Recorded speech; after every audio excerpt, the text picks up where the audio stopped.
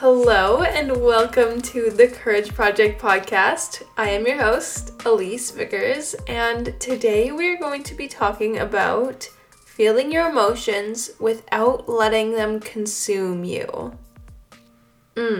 Yeah, big one. This is a big one. But before we get right into the juice of this episode, I want to just collectively settle in with a nice deep breath. So take a moment to gather your attention to the breath. Feel it come in through your nostrils, not changing anything, not adjusting your breath, just noticing how it feels coming in through your nostrils. And together, let's just deepen that breath for one nice, intentional, full breath. So on your own time, take a cleansing inhale.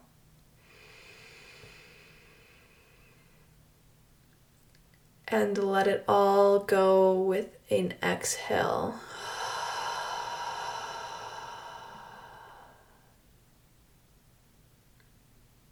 All right. Thank you for joining me for that, if you did. Now, this topic of emotions, it's all very new to me, but was definitely a lesson that I needed to learn. And I say that emotions is like a new topic to me because I think for so much of my life, I have been that person that just represses emotions, and I never really allowed myself to actually feel them. And I don't know if that's because I just never really felt safe to feel them. I'm still working on that why part. But regardless, I have never been the person to experience and express my emotions. And that was up until recently when I was put into a situation which clearly the universe knew that it was time to start learning how to experience emotions. And I was honestly really proud of myself for the way that I did handle this situation that I was put into, which was what really inspired this conversation. And I felt really called to kind of share things that really helped me work through this situation in hopes that it might help you work through future situations with your emotions as well. Because on the other side of this now, I realize that it's really common to not allow ourselves to experience emotions. I see it in myself, and now that I'm able to see it in myself, I can see it in so many others. And not that I'm saying it's like a bad thing, but you know when you just become aware of something and then now you start to see it everywhere in other people, in other things, you know? It's just that kind of a situation where I'm like, okay, this is actually something we could probably talk about more and address so that we can experience emotions in more of a healthy way. Collectively. I mean, I think that'd be pretty cool. So, in light of speaking about being consumed by our emotions, that's kind of the other end of the spectrum, right? Is like we either repress those emotions and don't allow ourselves to feel them and don't allow ourselves to express them, or we get overly consumed in an emotion almost unwillingly or unconsciously, I would like to say. And we blindly give that emotion power over us. Now, I want to note that we can be consumed by both the emotions that we call positive emotions and the ones that we call negative emotions. I think it's most commonly the negative emotions that we let consume us that actually causes us more problems. But I also do think that the positive side can be problematic when you really get overly consumed in it. However, I am going to be speaking probably more to the negative side and the negative emotions that consume us more unwillingly, because that was more of what my experience was speaking to the experience that really brought about this conversation. So I'm going to go into a few things that I think really helped me move through my emotions in this situation that I had experienced. And I was really proud of the way that I actually allowed myself to experience the emotions that were coming up rather than just avoiding them and shoving them under the rug like I usually would have in previous versions of myself, which clearly had to change, wasn't working for me. So the first thing that I think really helped me significantly is that you need to be able to distance yourself from the situation that has evoked that emotion in you. And distance doesn't mean necessarily like physical distance. It could be giving yourself time, space in the form of like time. And that is why I think time can be your greatest ally in situations like this, because oftentimes we get really emotional, and in the heat of those emotions, we get very reactive and we let those emotions overrule our entire system and we act based on that emotion, which I know it can be really difficult when you're in the heat of that moment, in the heat of those emotions. It can be really difficult to distance yourself and to take that step back, but coming down from the height of the emotions before responding, before acting, before like literally speaking, doing anything can be so beneficial. Like literally, you take one step back, you get a whole new perspective, and then maybe you take 2 steps back and your perspective and response and whatever you would have done will change entirely. So it's really powerful to really just take that time, which is probably one of the hardest things to do when you're actually in the situation, which takes a lot of consciousness and a lot of intention, and it'll come as you like have this in your mind and can like move about your life with that, because then you'll find yourself noticing when you're in a situation that's emotionally heated, and you can be like, okay, yes, I'm supposed to slow down and like kind of retrain that pathway in your mind to, instead of react, to take that step back instead. Like that's your reaction, that's your response to something that is triggering to you. And that takes time and practice to form that new pathway or reform that pathway, but it does take like that conscious awareness too. I think another really important point when we're talking about emotions is to honor whatever emotions come up. All of your emotions get to be experienced and expressed, and they all get to be sacred. And this was a big block for me for like so much of my life, because I remember my therapist telling me to like experience my emotions and allow myself to experience them and to sit with my emotions, and all these things just never really resonated with me. I knew it needed to happen, but I just didn't quite know how. Like I felt like I'm here, I'm on my own little island, and over there is my emotions and experiencing my emotions and being with my emotions, but there wasn't a bridge. Like I didn't know how to get there. And I never really was given those tools. But what I found actually really helped me was to try to name the emotions that I was feeling. And this really helped me because honestly, for so much of my life, I was just numb to that. Like I was just avoiding even feeling it all. So one thing that really came up for me was that I was like, I don't even know what emotions are. Like if that makes sense. Like what I did was I looked up like list of different kinds of emotions, and I started to just really, in whatever I was reading or consuming within media, trying to pick out words and vocabulary that sounded like emotions. And I just had this little like dial set in my head to really like pick that up. So I started to increase my vocabulary around what emotions are, and being able to then attach those to certain experiences in my life. And this was all the process that helped me to be able to sit and name these emotions as they were coming up. So trying to name them, even if you don't feel like you have a big vocabulary of all the different emotions that there are, because there's so many different words you could use. Like it could literally be I'm sad, and maybe later on that evolves to I'm disappointed or something that's an extent of the word sad, but make it easy on yourself. And you honestly, at first, you don't even have to label it with a word. You could just acknowledge that you're feeling emotional. You have some feeling boiling up within you.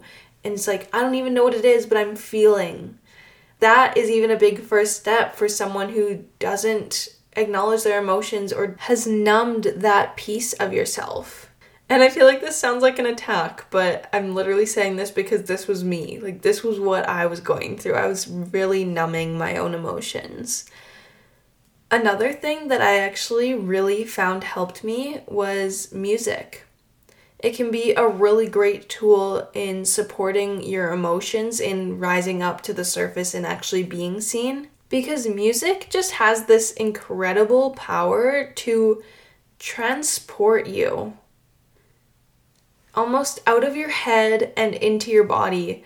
And this can be in so many different ways, whatever resonates with you. I don't know, when I think of music, you listen to a song and it transports you back to a memory that's so vivid. Like, have you ever had that? I've literally had that so many times, and it blows me away. Like, it's like I'm reliving that memory just triggered by a song. But I've also been so connected to music lately in just the frequencies that it holds. And, I'm sure everyone's experienced, like, certain songs can make you feel so happy or make you energized to go work out or make you feel sad or, like aggravate you or calm you. There's so much power to sound in healing, or also the opposite, I guess.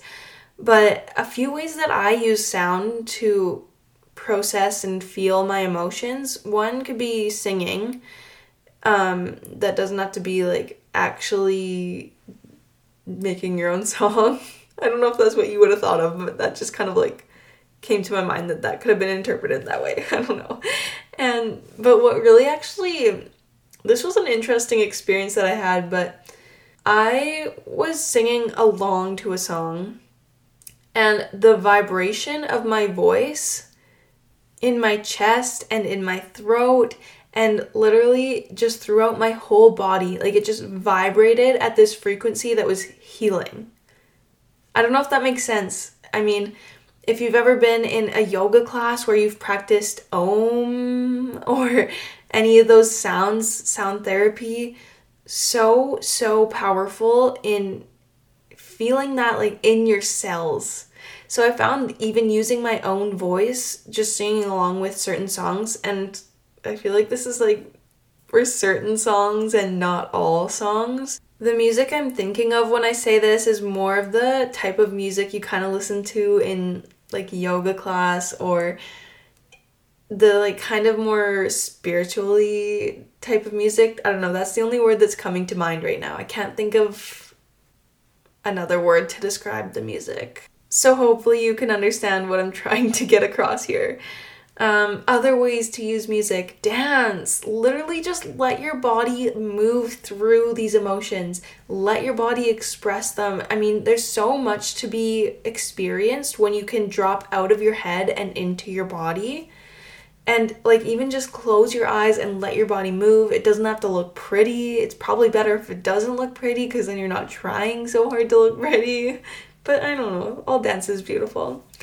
Anyways, so dance, get in your body, literally just like shake it out. And another thing, kind of back to like the vocal vibration type of thing, is literally just like sit and feel that music. Like just literally feel it in your body, feel it in your cells. I'll often like sit with my eyes closed, even hands on my heart, and feel the vibration of the notes in my body. So back to honoring whatever emotions come up and ways to experience your emotions. Another one is journaling. And I know that this can be a little bit foreign if you're not really in the habit of journaling. Because I know a lot of people would suggest journaling to me and I would always be like, I don't know how though, like it doesn't really resonate. If this really doesn't resonate, then don't do it. But if you want to maybe give it a try, I think a good way to journal through emotions is literally just start writing like what you think you're feeling. Even if it's like, I feel sad, why you're feeling sad, start writing and see how it evolves as you start to fill the page. I often find that I start out thinking I'm not going to have anything to write, and then I'm like writing so fast that I can't keep up with my mind. I would even suggest to set an intention before you start writing to just allow whatever needs to come up to be seen. And really just writing down these feelings, these emotions, or whatever is going through your mind gives it so much less power over you. I also like this other way of thinking of journaling is you could write in the form of a letter. And this could be like writing a letter to someone else, maybe expressing the emotions if someone else evoked these emotions in you. You could write it also to maybe your future self or past self. So say your future self, if what you're feeling is guilt or shame, you can kind of confess to your future self. Or also to your past self, you could forgive them for what they did that maybe is causing you to feel that like regret or shame or whatever emotion is coming up because of something you did in the past. Or thank them even for doing that. Thank them for giving you a lesson to learn out of it. And I think it's so important to really be intentional about honoring those emotions that come up, not shoving them away, not repressing, because feeling them is actually the best way to not let them consume you. And this is also where that piece of time comes back in, and allowing yourself to take the time before reacting to feel those emotions. And honestly, like literally just slow down. Like we're moving so fast these days with text messages and easy access to people and always being on the go and hustle culture and consumer culture. It's just like everything is always moving so fast. I just was thinking about this the other day, like literally not even 30, 40 years ago. Obviously I wasn't alive then, so this time scale is probably a little off, but the way of communicating was letters. Like, imagine how long it took to write and mail a letter and get to someone. Where today I think the expectation is to respond to text messages and comments and whatever it is within like minutes. It makes us move so fast and it almost puts us into this reactive state. But when we can actually consciously take that step back to just slow down, there is so much power in that. And in taking that step back, literally just sit in the emotion. No matter how ugly it is, this is where we really experience it in the way that we were meant to. And we can move forward with a sense of peace and actually having more control over that emotion rather than allowing that emotion to have control over us. And oftentimes a sign that we've moved too fast through emotions is that it keeps coming up in the same way, and it will keep coming up until you've learned the lesson that you're meant to learn from it. And that's not to say that like once you've felt one emotion and really feel like you've felt it, it's never gonna happen again. But you'll just experience it in a different way. You know, you experience that same emotion in a different way than you would have if you hadn't taken the time to really be with it and learn from it. I also had just a couple of questions to kind of keep in mind when you are in an emotional experience, is to ask yourself where your power is. Did you hand your power over into the hands of someone else or something else that's causing these emotions to arise within you? How can you call back your power and act in a way that's true to you and not just reactive to that situation or that person. And this one is for my empaths or other energy sensitive people. Do these emotions really belong to you? Or are they just a projection of someone else's energy that you've absorbed and taken on as your own? Because often in these emotionally heated situations, if one person brings a certain level of energy to a situation, us empaths or energy sensitive people can easily and often unconsciously take on that energy as our own, and we just rise into that level or even stoop down to that level. And that's not actually true to us. And the last thing to kind of ponder on is, are your thoughts and actions that have resulted from this emotion driven by your ego, which often looks like maybe trying to prove someone wrong, prove that you're right, trying to win an argument, trying to assert yourself as dominant? Or are you acting as your higher self would? And that might look a little different for everyone, but take a second to think of this situation occurring to your highest self. And what would they do in that situation? How would they respond? How would they move forward?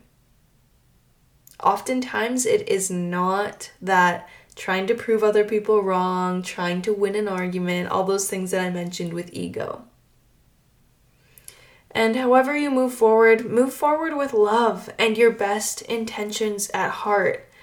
This is often how your highest self would, and you can literally never do the wrong thing from this place because you will never feel guilt or regret or feel like you've done the wrong thing. And ultimately, that's really what matters. If you have the best intentions at heart, you truly can't do the wrong thing because you are ultimately the judge of whether what you've done is right or wrong.